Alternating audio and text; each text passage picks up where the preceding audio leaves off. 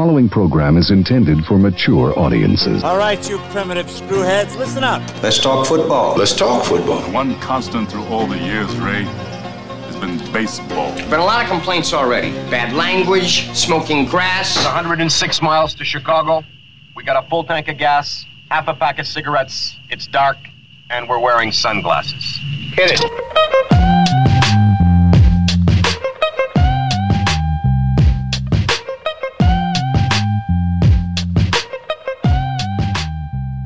March 10th, if you had the date in the pool of when I had my Christmas lights down. Oh, Jesus. Just took them down today. Wow. Yep, well, you had that first nice day, was it last week or over the weekend? I'm not doing that anything constructive. I'm going to enjoy it. Sure. Not going to work. Okay. So today it was pretty nice. Finally got those down, got the garage cleaned out. I'm sure your neighbors are very happy about that. I didn't have them on. There are still people on Milton Avenue I'm driving to work that have their Christmas lights on. Isn't that something? I don't get that. No, I don't get it either. Welcome to the Intentional Foul for this week. Josh and Dan back again. Thank you for listening, downloading, subscribing. Tell your friends. We appreciate it as we head into March Madness coming in, and that's what we're kind of going to lead with. We'll talk some college hoops along with some NBA. We'll touch on Major League Baseball as well. Not really much to talk about in the NFL. Yeah, because I don't want to talk about Tom Brady. No, I don't want to talk about Phil Rivers. No, I don't care about any of these free agency and the deal and who showed it and the Aaron Rodgers not showing up to the vote or whatever it was. Yeah, I don't care. No, just don't care. New league year starts in a couple weeks, I think, and then free agency, and that's great. Let me know when somebody lands somewhere. Yeah, it's all I care about. I pretty much. After the Super Bowl, it's like I'll pay attention, like you said. I'll pay attention to if the Bears sign somebody or the Packers sign somebody. I'll pay attention very little to the draft. Yep. And then it's just kind of like, wake me up at the end of August. When training camp. When the games start. Right. Officially. Everything else, I'm kind of the same way with the Brewers in spring training. Up until really yesterday, I paid no attention to it at all. What made yesterday different? Because we're about the midway point. The the opening day starts in about 2 weeks. 2 weeks from Thursday. Yep. So I just kind of figured I better kind of get everything in my mind of who's there and kind of just see who's doing well in spring training. I know RC has hit some homers, but other than that, I hadn't really paid much attention. So no, the only thing that I've really kind of paid attention to is that the pitchers have been good. Hader took his first loss, and Logan Morrison and Arcia have hit home runs. Yeah, that's about it. And they made their first roster reductions on Monday, and there were really no surprises, really, except for a couple of the top prospects, Erceg and Corey Ray, both headed down. Yeah. So, all right. We'll start with the mass hysteria, as Bill Murray said in Ghostbusters. And the media is now banned from all locker rooms and all the major sports that are competing right now. The NBA, Major League Baseball, the NHL, and Major League Soccer. They have reporters for Major League Soccer? I'm sure everybody has stringers for something. Okay. People got to have jobs. I guess. I don't know. But I don't, like somebody said, when you have something like athletes that are in close quarters, getting in close contact, sweating all over each other. Using the same towels, water bottles, stuff like that. Yeah. And now all of a sudden you're keeping the media out because you're worried. What did you just do for the last hour or two on the court? Yeah. Or on the ice? That doesn't make any sense to me. No, no, none of this does. I mean, to me, this has been a complete overreaction by these leagues. I mean, I know there was a reporter in the USA Today that wrote an article today about... Always like that. Basically, the leagues have been dying to do this for a very long time to get the media out of locker rooms. Oh, right. And this is definitely an excuse to be able to do that. And not let them have it back. Right. Yep. And they can use it as a safety, health issue. Absolutely. I personally have never understood why the media needs to be in the locker room anyway. I mean, most of these teams, Aaron Rodgers standing at the podium after a football game is just as valuable as him sitting there half naked in a towel. I read some national media person, and I can't remember who it was, but they said the problem was when you didn't get access, and this was back in the day of when newspapers were big, and newspapers are not doing well right now, but the ones that still exist have deadlines. And when you have to wait for the players to go through their routine and then come out, whether it's Rodgers or anybody else, you don't have access to them for sometimes half hour, 45 minutes, an hour after the game. You're pushing your deadline. You're not going to get your story in. Yeah. So they need those quotes right away to go do their story now. I wouldn't be surprised if the modern athlete was more willing to maybe go right to the podium after the game and forego the immediate treatment or whatever and maybe postpone it 15, 20 minutes if that gets these people out of the locker room. Because I don't think any athlete enjoys talking to having to get dressed. You're sweating. You're just coming out of the shower. Cam Newton's got to put on his outfit afterwards. Exactly. So, but this particular thing, it just seems like a big time overreaction. Yep. I've seen, I did some amateur research on the coronavirus as we know it today, and most of the experts are saying it's an airborne thing. So even, you're going to take the media out of the locker room, that's fine, but they're still going into some kind of an area. I saw LeBron getting interviewed at the Lakers practice facility today, and there was like a semicircle of media around him, probably 10 feet back. What does that do? What does that do? And as an audio guy, as we sit here talking into microphones. He was talking into microphones. Oh, he was, okay. But still, it's like, what is being 10 feet? 10 feet isn't the distance that the virus dies if it's airborne. Right. Like, if it's in the air, it's in the air. Right. So this whole, I don't know. Did he change his tune a little bit? Because he was pretty adamant about, I play for the fans, and if we don't have any fans in the arena, I'm just not going to play. This is what we do. Has he now? I think he's walked that back a little bit. I mean, I know you're a LeBron guy. Well, I mean, David Copperfield's not going to make a car disappear if there's nobody to see it disappear. Right. I mean, we got to be able to have. In order to have the show, you got to have the people there to clap, right? That's right. And that's what LeBron's all about, is the clap. But not the one you're thinking of, but maybe both. But yeah, I think I read today that he said he would take it under consideration or whatever, but it's one of those things, and this is Adam Silver's NBA in a nutshell. David Stern would have just said, you can sit out. Right. Absolutely. But the game is going to be played. Right. You're not going to tell me, the commissioner of the league, whether or not we're playing the game. Right. So if the Lakers are fine with you not playing and they're going to pay you to not play, that's an organizational thing. But for him to say, I ain't playing, well, okay, good luck with that. How's that paycheck going to be if you're not going to show up? Well, and not only that, but because he is the quote-unquote leader and voice of the league doesn't want to hear that, because then you're going to have Damian Lillard on Portland, and you're going to have that's right. Giannis, and you're going to have whoever, Russell Westbrook, and they're like, well, if he ain't playing, I ain't playing. Right.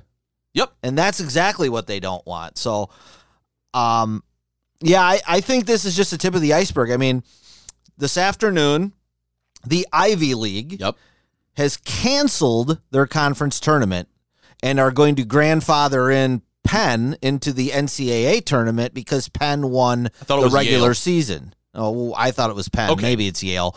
But they won the regular season. Yeah. They get the bid. Right. Congratulations. To everybody else that had a shot in the tournament, too bad. The players on the other teams in the Ivy League have already started a petition for that to be changed, because it's absolutely ridiculous. Why can the Ivy League team that's going to the NCAA tournament play in an arena next week, but you can't play it this week? Right now. Yeah. I had read that the reason why they're not doing the empty arena thing has something to do with an insurance policy that the conference has, where they don't get any money as a league if there's no fans, something along those lines. Makes sense. Well, yeah, but these things are still on TV, so you would think you would get something. At least some deals, yes. So that's one of the things that they were talking about with the Ivy. Then I just saw on Twitter, Mike Heller had tweeted that the MAC, which is headquartered in Ohio, and the Big West have come out this afternoon and said they're going to have their conference tournament with only needed personnel, so no fans. Like, they're going to allow parents to go. They're going to have the radio people, the TV people. But again, okay, you don't have 10,000, but if you have 200, it doesn't matter. It's still a bunch of people in a confined space. I don't get this logic. Some of the other events they were talking about in some states, and I can't remember where I saw that had banned, they had banned events with people that number over 1,000. And Ohio's governor they hadn't officially done it. He had recommended it. And the MAC, because they're headquartered and their tournament is in Ohio, are following suit with the recommendation of not having these large gatherings. But, Barkley kind of put it the best today. He's like, what, do they think people are just going to stay home? Like, we're just not going to do anything anywhere? Right. Like, nobody's going to go to a restaurant? Yeah. You're going to close all the restaurants? You're going to close every school? Schools. If you close a school, guess what? Like, 35% of the working people in this country that have children work in the medical field. So what are they going to do with their kids? People can't go to work because nobody's going to be having that much daycare available either. Harvard, did you see what Harvard did today? They told their student body, you got 4 days. Pack your shit up, clear out your dorm, get off campus. We'll see you after spring break. How long until spring break? A couple weeks. No way. And I saw some people online, some students from Harvard. One kid was like, I'm from Jamaica. I don't have anywhere to go. Right. I can't get a plane ticket. I'm on a visa. I can't just come and go as I please. Like, the dorm is my house. Right. You just kicked me out of my house. So, I don't know, man. I don't know where this is going. It seems like everybody is really overreacting to a bad strain of the flu. That's it. Darren Ravel keeps tweeting out every day what the cases of the coronavirus are and how many have died, and then below how many cases of influenza have been diagnosed this year and how many have died. Just for a comparison. It's not even close. No, it's not. It's not. And I understand if you're of a certain age group, you are more susceptible and it is more dangerous to you. Yep. But then those are the people that need to be worried. Everybody else, yeah, if you get it, I mean... It's going to suck if you get it. You're going to be sick for a week. It's going to suck. You're going to have fevers. You're going to probably have puke chills, and have the runs body and all aches, that crap. Yes, that's right. But you're not... 99.999% you're not going to die. You're not frail. No. That's right. This is the part that bothers me, is that people are blaming the mass media. Well, they're a big part of it. Absolutely. Yeah. And they are, because this is the age that we're in, is that you want those headlines for people to click.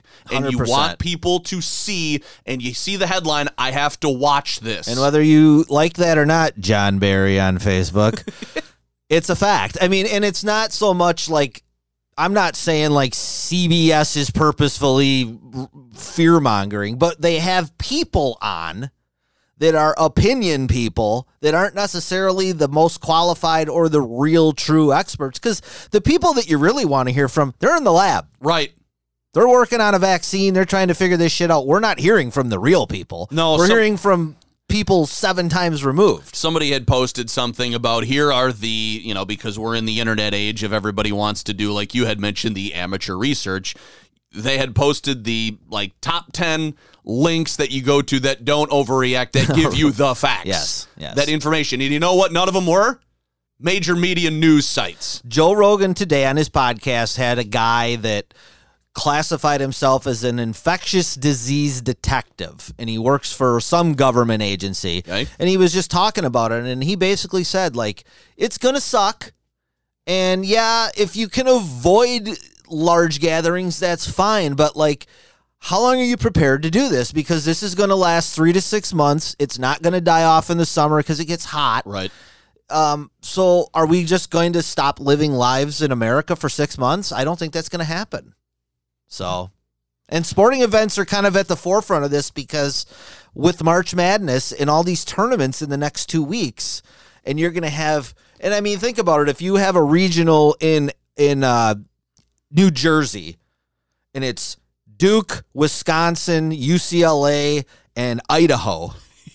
You're pulling in people from both four coasts. corners of the Yes, that's country right. and some in the center of the country. So it's like, I understand you are basically creating a human petri dish, but that's one of those things where I think you have to still, we're still Americans. This is still a free country. You have to leave it up to the individual to know, if I get it, am I healthy enough to deal with it? Withstand it, right. So old people, you can't go, man. Sorry. No. Age discrimination or not, you can't go. That's one of those, and it sucks, but those one of those things in those nursing homes and those retirement villages. Yeah. Maybe they are going to have to batten down the hatches for a while. Maybe you're not going to go to the Elks Lodge. You can't go see grandma for 2 weeks. Right. Maybe you're not going to be able to go play bingo, or maybe you're not going to go. We see a lot of elderly people come to high school games. Yes, correct. Maybe you're not going to be able to do that. Maybe you're not going to be able to go to some gathering. I mean, they're talking about, birthdays, funerals, all kinds of stuff where there's more than 10 people around. Maybe you're just not going to be able to go. Right.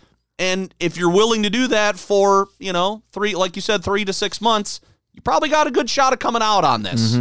But how much do you want to sacrifice? Right. You want to go to one little event for fear of dying? It's up to you. Right. You can do it. I mean, but that's the thing. It's like people jump off buildings and shit and free fall and bungee jump and Skydive. Everything is a risk. Yes. We're all taking risks every time we wake up and walk outside in the morning. So, my Vegas trip next week is, it's not up in the air, but there's been some talk between Pops and I about, because he's up there, he's over 60, and I got a grandpa that we see all the time that's in his high 80s, and my mom's over 60 now, and it's like, I don't want to go to Vegas and get that and bring it back here and infect somebody I care about, but it's probably not going to happen. No. Nope. So I'm CDC says very low risk for yeah, somebody the to risk is contract in it. the airplane. Oh, with sure. With the recycled air. Yes. That's the risk. Once I'm on the ground in Vegas and I'm going in and out of casinos and stuff, I probably ain't going to go to the buffet. No. But the risk is pretty low. Traveling out of country. Cruise ships. Yeah. Yeah. Which recycled I don't, air. Right. Yeah. Don't do it. No. All right. We both agreed we don't really have anything in the NFL. I mean, Dak Prescott, that was about the only headline that I saw. They offered him, and they extended the franchise tag. I saw that today. The deadline was going to be on Thursday. They extended it to Monday. Did you get a reason why? I did not. Okay. They offered Prescott $33 million a year, 100 guaranteed. Yeah. And he has to decide by franchise time, otherwise they are going to use the tag, which you and I talked about it on last week's podcast, maybe even prior to that. That's an obscene amount of money for a quarterback that is just above average. Well, do we know what the tag is? Do you know? I thought it was going to be 18.5. See, I would tag him. I would do to Dak what they did to Kirk Cousins in Washington. I don't. You're good. You're good. You're top half in the league. You're going to help us. You can help us win. We can make the playoffs with you. We might even be able to make and win a Super Bowl with you because we got a really good team. But I don't know that you're worth a third of our money because I just don't think you can carry us to where we want to go. Because when you give him that money, and we've talked about this too, and you've seen it with other teams, you're going to lose guys. Yes. There's going to be guys that you need that you can't afford, and you're going to take a step back as a franchise. I think the way that it seems like college football now is churning out these quarterbacks more than ever before, especially guys that can play right away. I don't know that unless a guy was really, really, really special like Mahomes or like Rodgers was or something like that, I don't know that I'd give any of these guys long-term deals. Here's a question, and we can jump off the game plan for this because I saw it today and it kind of fits into this conversation. There was a tweet from a guy that I used to work with at ESPN Madison, and it says, "I'm always going to side with the player trying to get paid as much as possible. The owners will be fine. If they can't afford the team, they can sell for a profit. Most fans are quote-unquote players, not owners in their lives. It surprises me when fans side with owners who do you side with? Well, yeah, but the flip side of that logic is that then you have the Major League Baseball structure where the Yankees can have $300 million payrolls and the Marlins have 30. So I understand what you're saying about siding with the player, because we're in this era right now where like somehow, $27 million a year, you're just a disenfranchised athlete, right? Which is just insulting, frankly. Like, yeah, Jerry Jones is a billionaire, but you know what? Jerry Jones could have never bought the Cowboys and still been a billionaire because of his career. Mm-hmm. So, I just don't think you can pay these guys inordinate amounts of money and effectively run your franchise. We've just never really seen that work. Mm-hmm. I mean, it worked a little bit with the Yankees, but like when they had crazy payrolls, they were not winning World Series. Right. Spending money on players doesn't necessarily translate to winning titles. Not at all. And I guess from my vantage point, I look at some of the mega contracts that are handed out, and I would agree. To me, it's different in the NFL than it is in a lot of the other sports because of the volatility of length of careers. Mm-hmm. Because they vary, lifespan or career spans are very short. One injury could derail you need to get your money now in case you get injured. But at the same time, most players don't want to be on teams that suck. Mm-hmm. They get, like you said, disenfranchised, they get grumpy, they get angry, they get frustrated, and then they want to leave. Well, you get into a situation, I'm not saying all teams do this, you get into a situation where one player thinks that they are the most valuable player to their team, and whether they're right or not, they demand so much money that it hurts the team's ability, the way that salary caps are structured, that the team has a really hard time of putting quality players around them. Now, whether you're in baseball, whether you want to pay a luxury tax, and most teams don't, the Yankees seem to not mind because it still increases their chances of winning World Series, which is the most important thing to them. Right. But to me, if you're a player, there's a point where you can get your money, and you can see this with athletes. Just locally in the state, Braun and Yelich, they could have gotten more money on the open market potentially. They chose not to. They chose security over lucrativeness. And comfort. Yes. They liked it where they were. So they chose that, and they also chose the ability to give the Brewers, I mean, the Brewers are deferring $4 million a year of Yelich's contract. They're going to be paying him until he's 50. Mm-hmm. He's allowing them to do that so they can go out and spend money on other players, because he realizes that it's a small market team. They're not going to just throw checks around everybody. And he wants to field a competitive team. He wants to win a World Series. He knows that if he takes the maximum amount out of their pocket that he can, they're probably not going to do much. And yeah, you have money, but you're not winning any games. And athletes want to win. I think they want to be comfortable with how much they want to make, but they also want to win. So I'm not going to say, in response to Jim's tweet, I'm not going to side all the time with the players. But I think there's a point where a player says, this is enough. I want to make sure we can be competitive. Mm-hmm. I just don't think it's an all or nothing situation. And I think that the players and people that have the same line of thinking that your former colleague here has, you have to understand that these franchises are businesses. Right. And businesses have budgets. And businesses have departments within them that have their own individual budgets.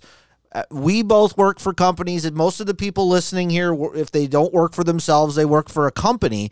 And there's a lot of times, I mean, every company, the people you work for could spend more. Sure, everybody the people I work for could spend more, but that doesn't mean that they should or have to, just because we want them to, because they're in business, and you're in business to make money.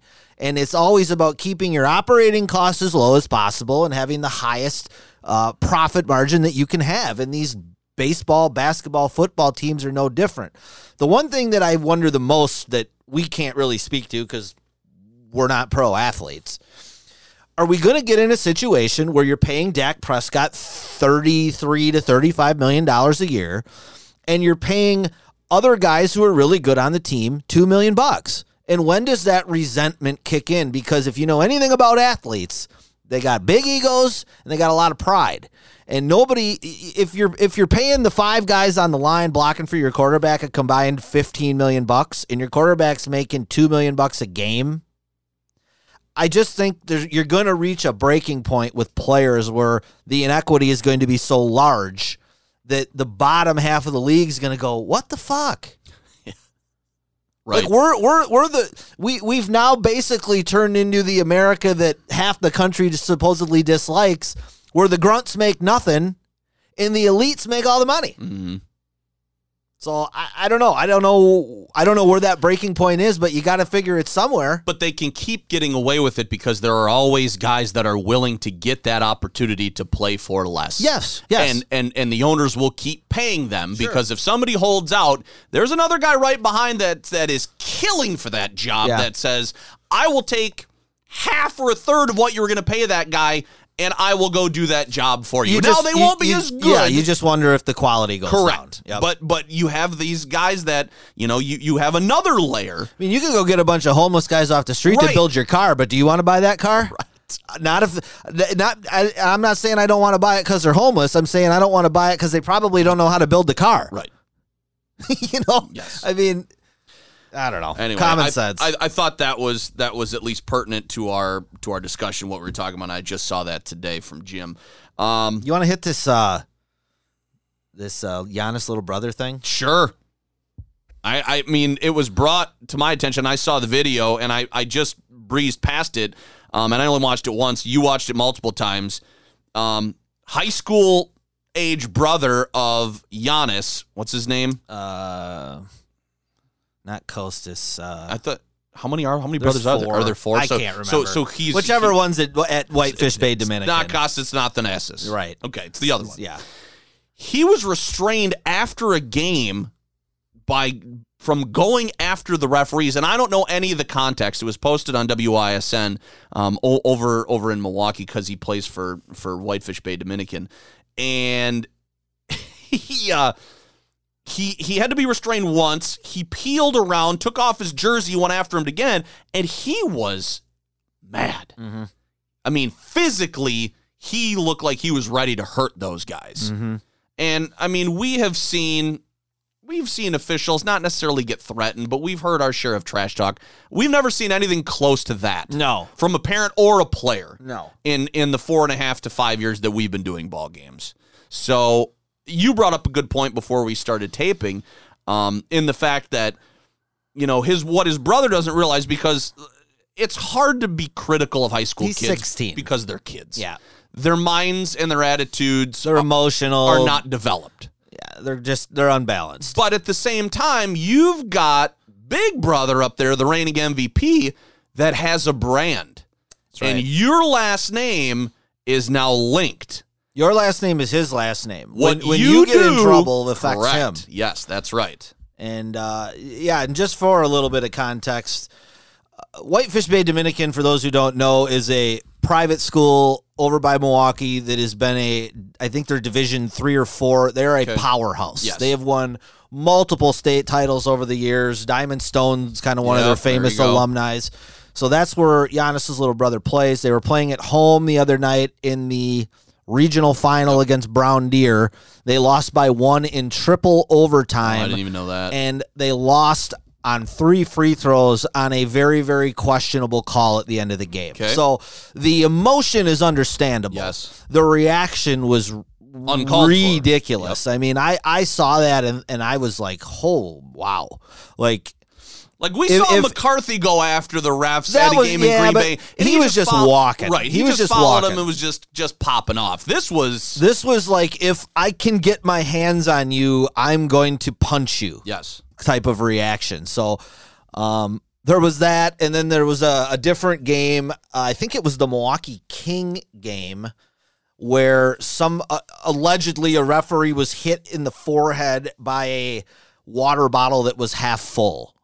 Somebody threw out of the stands. I didn't hear about this one. So yeah, I mean, talk about playing games with no fans in them. Right. I mean, but the thing with Giannis's brother really had nothing to do with the fans, but I don't know, man. It's just the first thing I thought of was last week Marcus Smart of the Celtics had a similar situation where he was sticking his finger in the ref's face. That going escalated after quickly. Him, had to be restrained. And, I'm not one of these guys that, athletes should be role models and all that.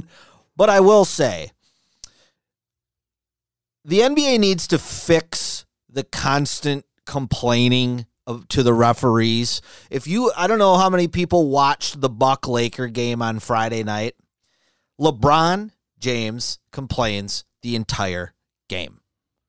Whether he's called for a foul, whether somebody on his team's called for a foul, whether he doesn't get a foul he thinks should have been called, it's constant complaining. Every dead ball, every free throw, he's standing next to the referee. He's pleading a case. He's politicking. And it's not just him. He just happens to be one of the worst. Chris Paul is terrible at that.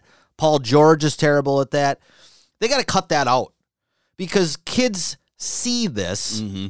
And when you have these situations like Marcus Smart the other day going after the referee, and yeah, he got fined. But, nobody went on TV and said he was a jerk and out of line, and he wasn't suspended and anything bad happened. He was just fined.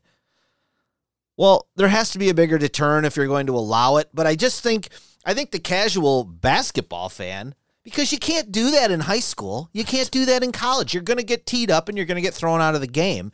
And I understand at the pro level, you don't want to be throwing the stars out of the game, but it just gets to a point as a fan where it's like, come on. It's blatant. You blatantly slap the guy across the arm and you're going to go complain about that?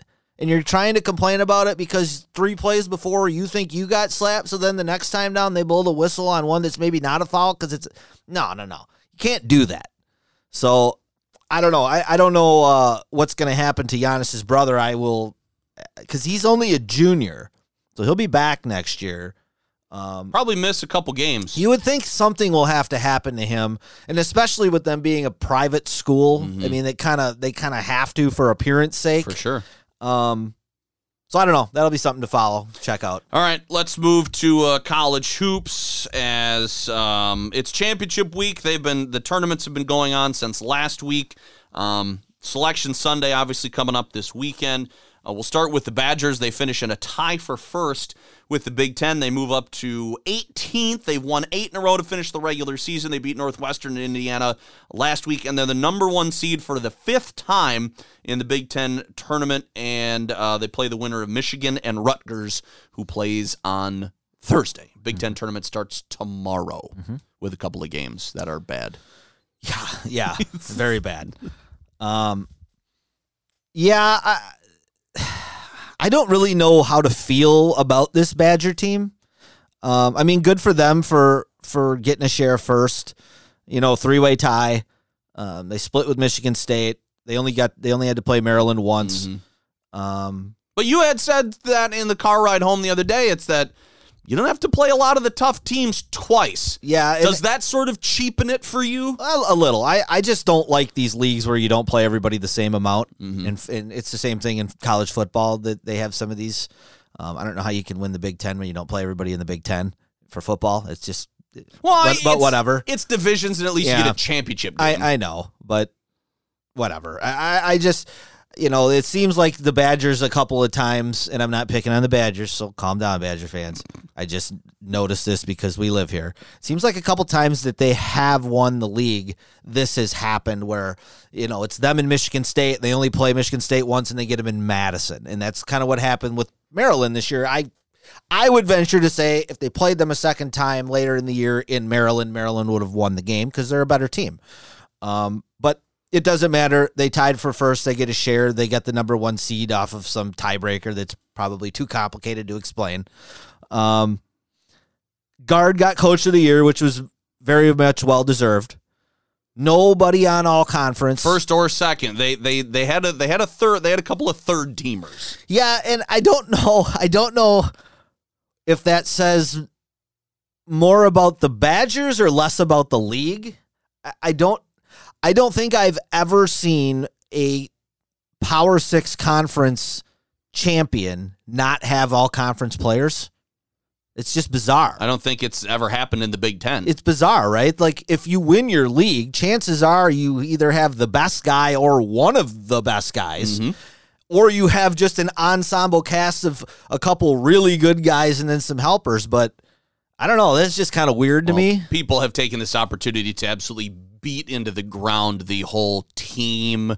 Everybody has their role. Everybody helps out. We play for everybody. And that may be true, and that might be reflective of the coach or the system or what have you, but that's one of those things where, well, obviously we get it. The Badger program, with the exception of like 2 or 3 years in the last 20 plus, have always been greater, or the sum is greater than the parts. Right. So this isn't too surprising, I guess, in that way. But I mean, usually, like I said, if you win the conference, you're going to have somebody on first team, and if not that, then definitely second team. So that was a little bizarre, but I don't know what their chances now are in the tournament. And I guess it doesn't matter because they're already in. They can finish no worse than fourth. I think right now bracketology has them as a 4. I think the only way they get off the 4 line is to win the Big Ten tournament, and I think they would have to probably beat Michigan State in the final to move up, because they have 10 losses. And some of them are before Potter. I understand that, but 10 losses is a lot for a top 3 seed. Well, isn't Michigan State and Maryland both on the bottom, so they got to go through one of them. Right, and I think Maryland's the highest seeded team out of the Big Ten I've seen, and there are 3. And I think they've got some good non-conference wins, which I think is what vaults them up there. But I think the Badgers are going to have a tough one Friday morning. I think Michigan-Rutgers winner is going to be tough. They just beat Michigan on the road. Yep. They recently beat Rutgers at home. Yep. But they were both pretty close games. For sure. And I think, in both of those teams have more talent than the Badgers do. So if Michigan plays up to their potential, they're better than the Badgers. But the Badgers have a tendency to kind of bring you down a little bit because of their style of play and stuff like that. But I would be surprised if they won the Big Ten tournament. I just would. Same. To beat 3, you're going to have to beat like Michigan, Rutgers, then like Iowa, and then either Maryland or Michigan State. That's a pretty tough road to hoe. Yeah. Especially when you don't have, stars. Usually in these short tournament runs is kind of when the team with the best players usually. That's why Michigan State has won this so many times. Right, because they got the best guys. More often than not, they got the best guys, and when you're playing 3 days in a row. And you got one of the best coaches. Yeah, it usually works. That's how it works. Well, so. I see you're wearing your Marquette shirt. Yeah. I don't know why it was at the top of the drawer. Okay. Yeah, that's it has been a little bit of a rough season and really a rough end to the season for the Golden Eagles. They've lost 4 out of their last 5. They lost to DePaul by 1. They lost to St. John's by 2. You've got the leading scorer in the nation, Marcus Howard, who made All Big East, All-American. And now they're the 6th seed in the Big East tourney, and they've got Seton Hall, which you said you've gone on record as liking. They're the best team in the Big East. They just they lost a game late, and via some tiebreakers ended up the 3 seed. But yeah, this is probably the team I would want them to play the least, because I just don't see any way. They just can't match up with Seton Hall. They're too big. Is that a Central Time tip-off? 9:30? Yeah.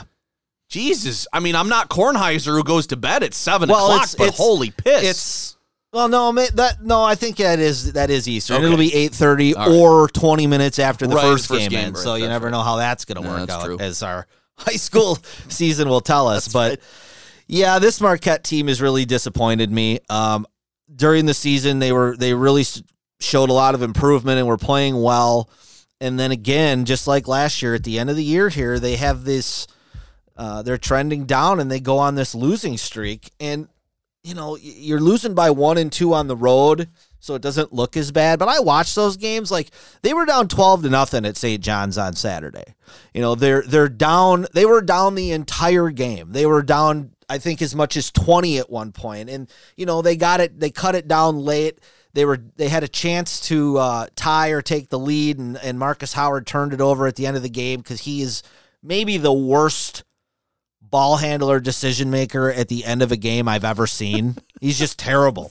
He just dribbles into traffic and gets stripped. Sorry, it drives me crazy. I don't mean to laugh at your irritations, but yeah, I don't know. I mean, Marquette, I expect them. I think they're going to play in the play-in game.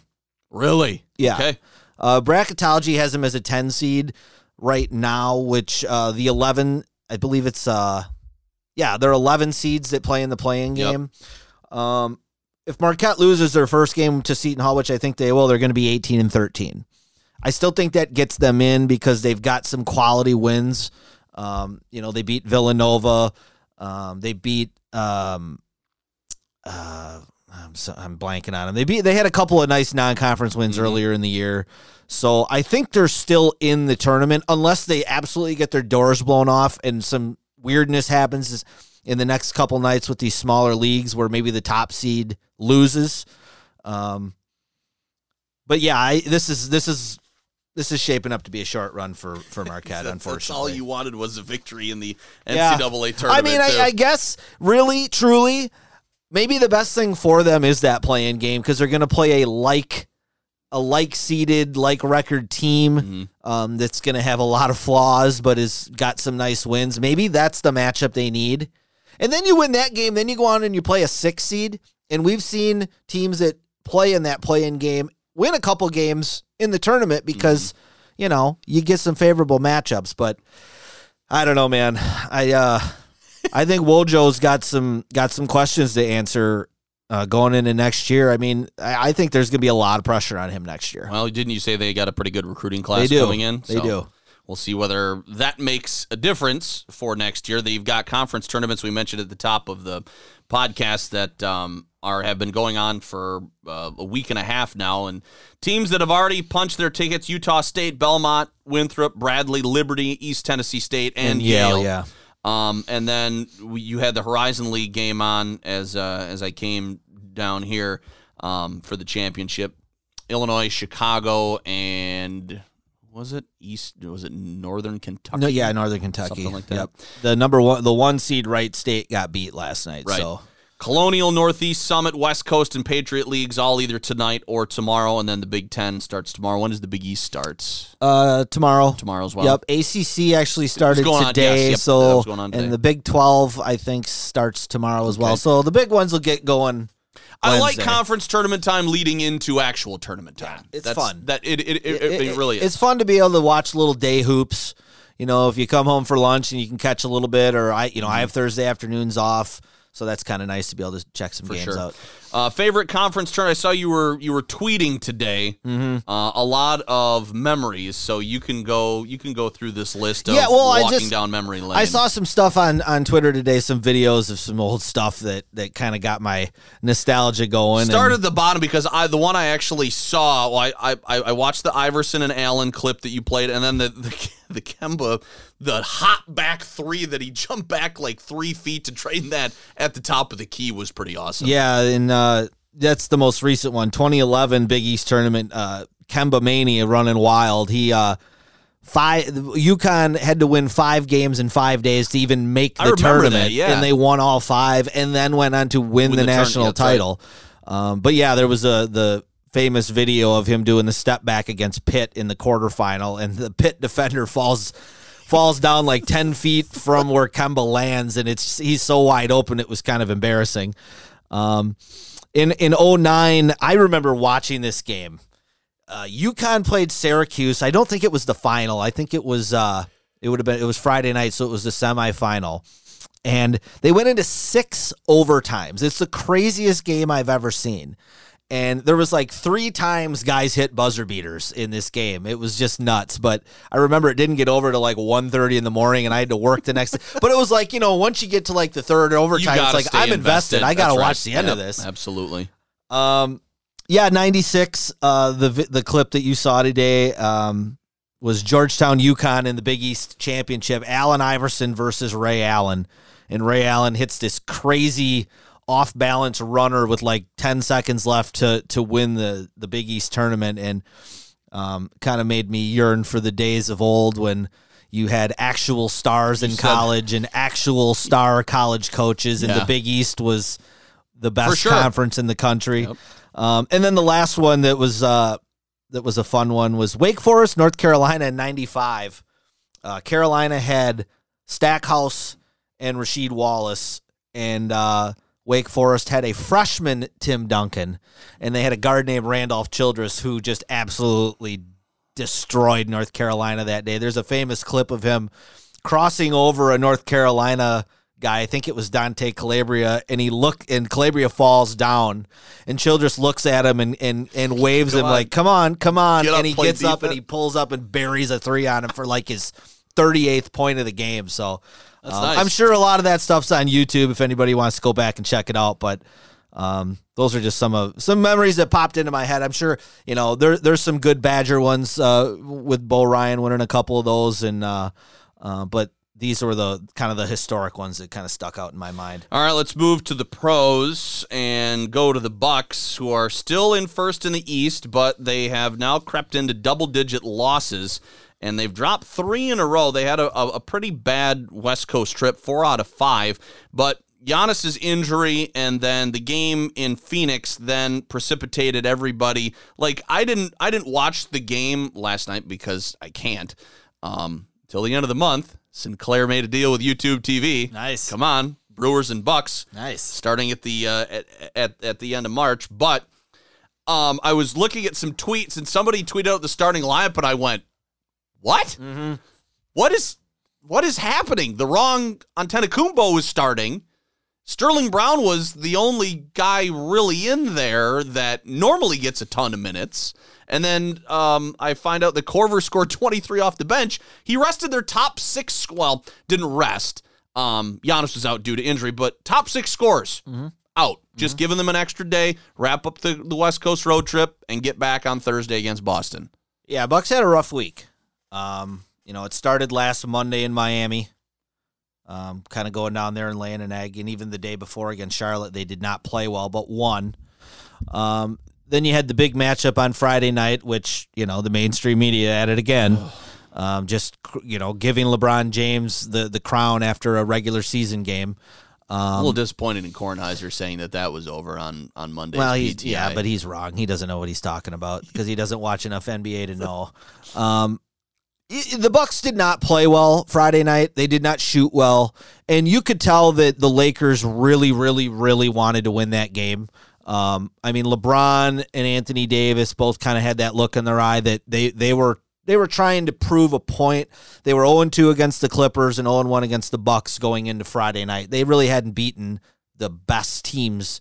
So they did. Yep, and it's nice for them. They played well. They won the home game that they were supposed to win. I don't take any more or less out of it than that. I've heard the national media say that LeBron shut Giannis down. I mean, I don't know if 32, 16, and 6 is shutting Giannis down, then yeah, okay. He did guard him on a couple plays. That happens throughout the course of the game with as much switching as goes on. Giannis has to guard Davis for a while and LeBron for a while. That's asking a lot. That's tough. And he got scored on a couple times, but these are 2 of the 6 best players in the world. They're going to score. Right. You're not going to shut them out. Right. So in that respect, no big deal. But was it Sunday at Phoenix was very disappointing. They gave up 47 points in the first quarter to Phoenix, who was a sub-500 team. They never played well there. No, they never play well there. Phoenix actually beat them twice last year. It's a bad matchup. It's one of those weird things that you just really can't explain in sports, where a crappier team just has the better team's number. Yep. So that was disappointing. And then last night, total load management night. Yeah. I think now the Bucks are 53-12. They would have to win their last 17 games to get to 70 wins, which isn't going to happen. They're not going to try for it. So I think, especially now with Giannis, with the knee sprain that he sustained Friday night, which, man, I was watching that. I thought the season was over. Yeah. When his leg bent up under him the way that it did, and it was just like his toe got stuck, and it just his weight pulled everything back and his leg got caught under him. I thought he blew his knee out. Did you Google what a minor capsule sprain was? Because No. I have no idea what that is. No. But he finished the game, and he didn't look hobbled, and I think he was very sore, and that's why they sat him against Phoenix. And I think if they had I don't think he was going to play either way. I think they're going to be overly cautious with him, which they should. But yeah, it's and you know what? Giannis may look at this now and go, I'm not worried about the MVP. I've already won it. If LeBron James wants to play his ass off the last month of the season, then let him.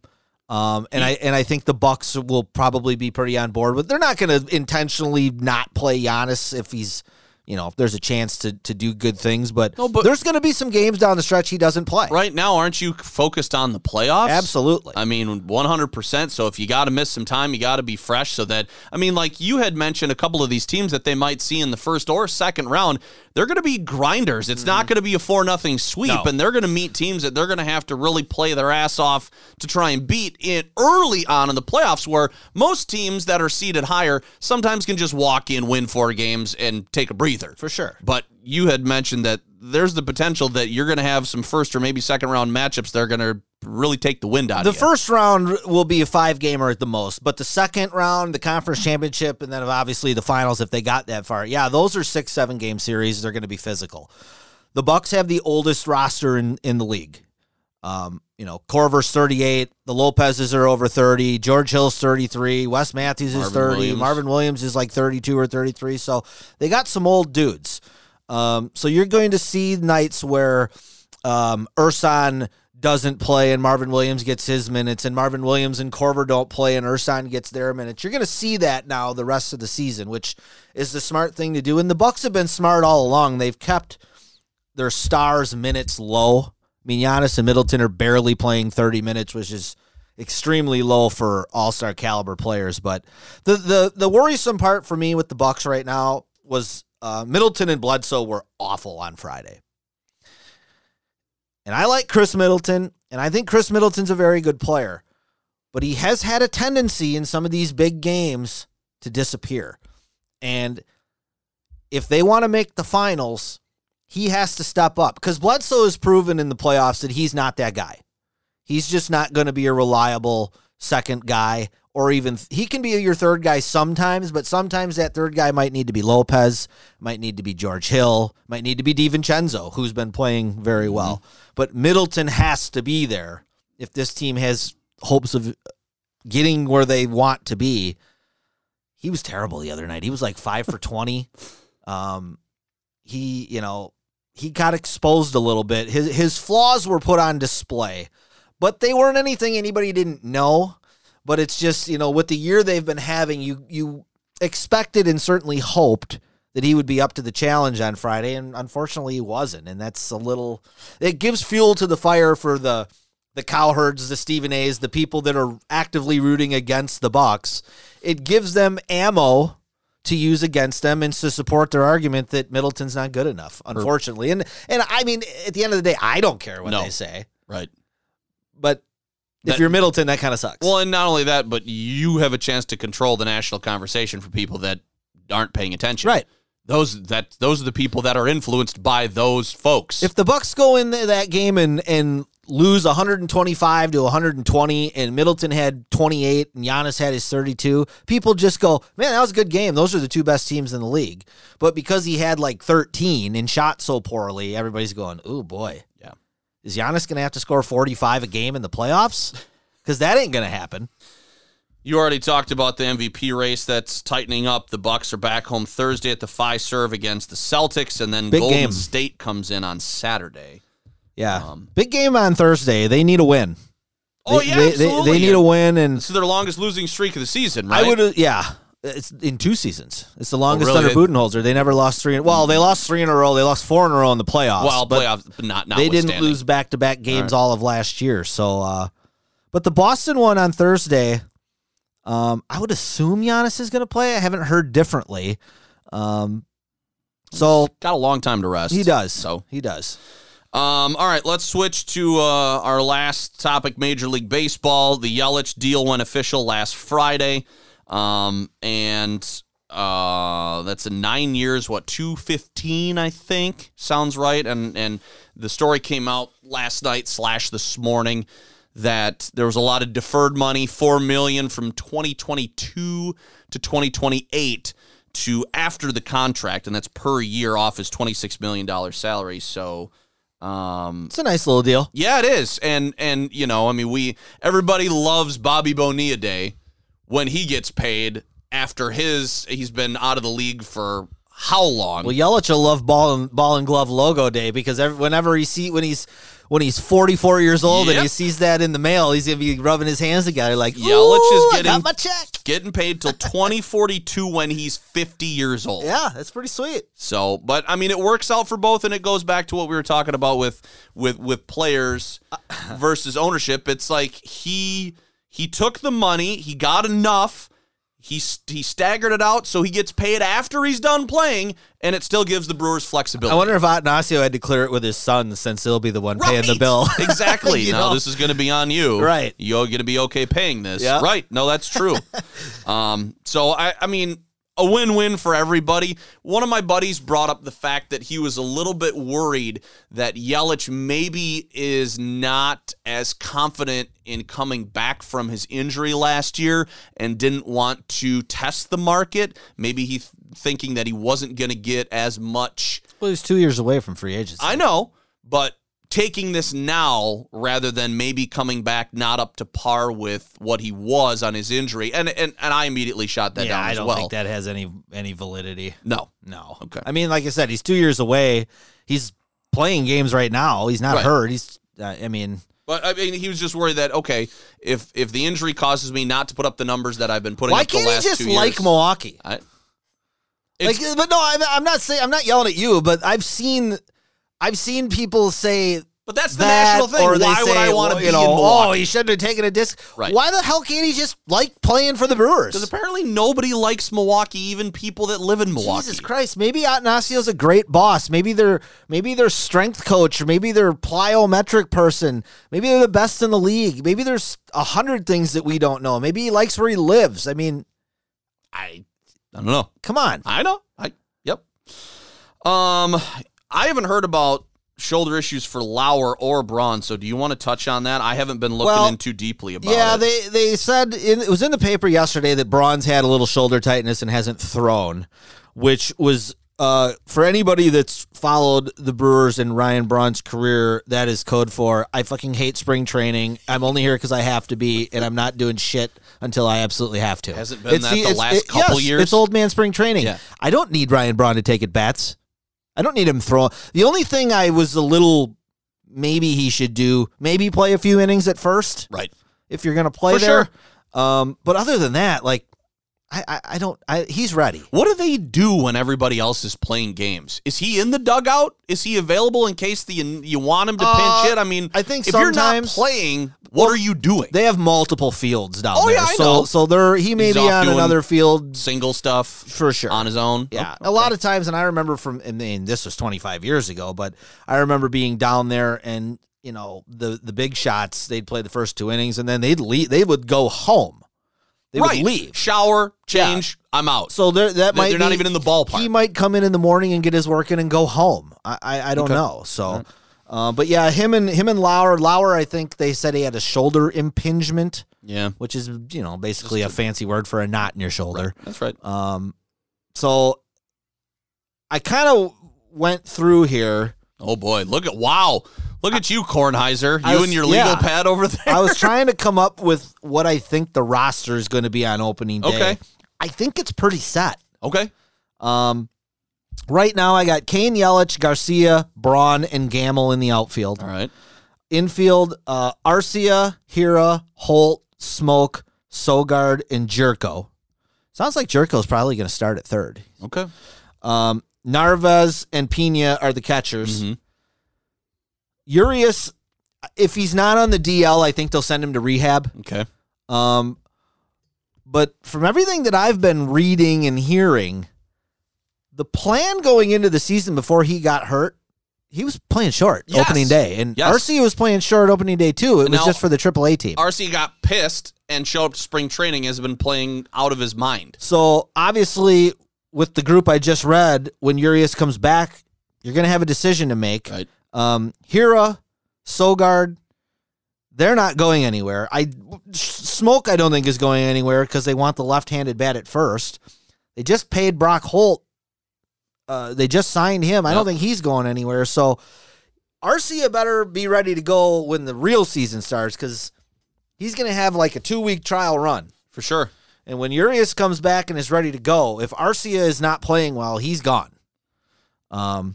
Pitching-wise, I got Brett Anderson, Burns, Claudio, Hader, Lindblom, Peralta, Phelps, Suter, Wall, Woodruff, Hauser, Grimm, and Ray Black. Knable's going to start on the DL, and it sounded today that Lauer's probably going to have to start on the DL. So a couple of guys right off the bat not going to be available. There is a little question of there's going to possible last roster spot. They've got 3 guys. They've got Mark Mathias, who they got off waivers from Cleveland. He's an infielder. Ronnie Rodriguez, who they got off waivers from Detroit. And then Logan Morrison, who was a non-roster invite, who is absolutely tearing the cover off the ball. Yes. He has already told the team, I'm not going to AAA. If I don't make the roster, just release me. Right. Somebody else is going to sign me. So they got to shit or get off the pot with him. I think it's going to be hard to leave him off because he's a outfielder and a first baseman. I mean, he had a season a couple years ago with the Rays where he hit like 30-plus homers. So, especially given Milwaukee's first base issue. For sure, and there's some intrigue there. Certainly his upside is higher than these other two. Mm-hmm. These other two are just, they're Hernan Perez's, basically. They're guys. Yeah. So I don't know. I think things are pretty well set up as we speak now. I think Ben Gamble's got some things to be worried about. He has options left. Maybe Logan Morrison takes his spot and is a corner outfield backup. I don't know. Well, but I mean, it was great for him probably when they traded away Grisham, but then they went out and they got Garcia. Yeah, the dude from the White Sox. Right. So it's like, okay, and then you bring back Broxton, right? Who has done nothing really but strike out all spring. That guy still, but he does bring you value because he is a very, very, very above average fielder. For sure. I mean, he's Gold Glove level center, and to have, if you can trot out him, Kane, and Yelich in a game in the 9th inning for defensive purposes, that's about as good as you're going to get in Major League Baseball. But he's not going to be on the roster to start the season because he can't hit. So he's one of those guys that in the last few years drove the team drove me nuts. Yeah. I mean, great when he's robbing good home guy. runs. I like him. He's fun. And he runs things down in the gaps, but you put him up to bat and it's feast or famine, and more often than not, it's famine. So the roster's shaping up interestingly. I really and you said it, really no surprises in what they've done. I mean, Corey Ray is a guy, though, when I was writing this out, I mean, right now, the Brewers, counting Braun, you're like 8th on the totem pole right now. Him and Tyrone Taylor, like those guys were high draft picks, especially Ray. He was first-round pick, and he had 1 hit this spring, and it was a homer. He was like 1 for 25. And you got drafted because of your bat. This should be the time when you're overperforming. So, I mean, these guys now are kind of getting to the point, I think he's like 25, 24. So, like, you're kind of getting to that point where a team's got to be like, okay, like, we're paying you a lot of money because you were a high draft pick, but you can't make our roster. I don't know how much longer they're going to do that with some of these guys. So, I don't know. That's why I'm kind of starting to dig into it now. As we're getting closer to the season, I'm ready for opening day as long as I'm allowed to go and don't have to stay home, wear a gas mask, sit in the parking lot or something. Wear a hazmat suit or something. Christ. That's right. Freaking believable. All right. Well, we covered some ground today. Kind of our most random show I think we've had in a while. That's okay. I mean, we usually we did really dive deep. We went deep into the corona, man. Yeah, and it's tough because I listen to our local show here and every topic seems to be a lead with the coronavirus somehow weaved in. Yeah. And it's just something that I am very, very exhausted about, despite this apparently not peaking just yet. So yeah, just everybody calm down. Just calm down. I mean, I saw today there's 2 people in Dane County that got it. Yep, and 3 students over near Milwaukee that go to Cardinal Stritch are being quarantined. Yeah. Not diagnosed, just quarantined. Yeah. So, whatever. What did I see? A Just tweet relax. that said, that now that this thing has reached Iowa, we're all fucked. Well, what college kid going into like spring break wouldn't want to go, I got it. I got to go home. Right. Of course I have it. I guess you're going to have to send me home. Send me all my assignments. I'll write all my papers from my bedroom. That's right. Yeah. Yeah, and spring break's coming up. Hey, football players, you got to lift at 6 a.m. in March. Got that corona. I said on the air today, speaking of football, one of the 6 Badgers who aren't going to compete in spring practice, one of them's Caden Lyles, saw a Chick-fil-A on the west side last Wednesday night. Didn't see how much he was eating, but he was moving just fine. Yeah. Well, maybe not going to play spring practice enough for it, but everybody moves quick for Chick-fil-A. a couple of big Badger linemen enjoying their Chick-fil-A there. I bet. All right. That's the intentional foul for this week. Thank you for listening, downloading. Tell your friends. We're done with the high school hoop season now, so we will have a little bit more energy. Are you gone next week? Or that's gonna be our last show, and then you're out? Yeah, I'll be here. Okay. Yep. All right. So we will talk to you next week. Thank you for listening, and we will talk to you soon. Go Bucks.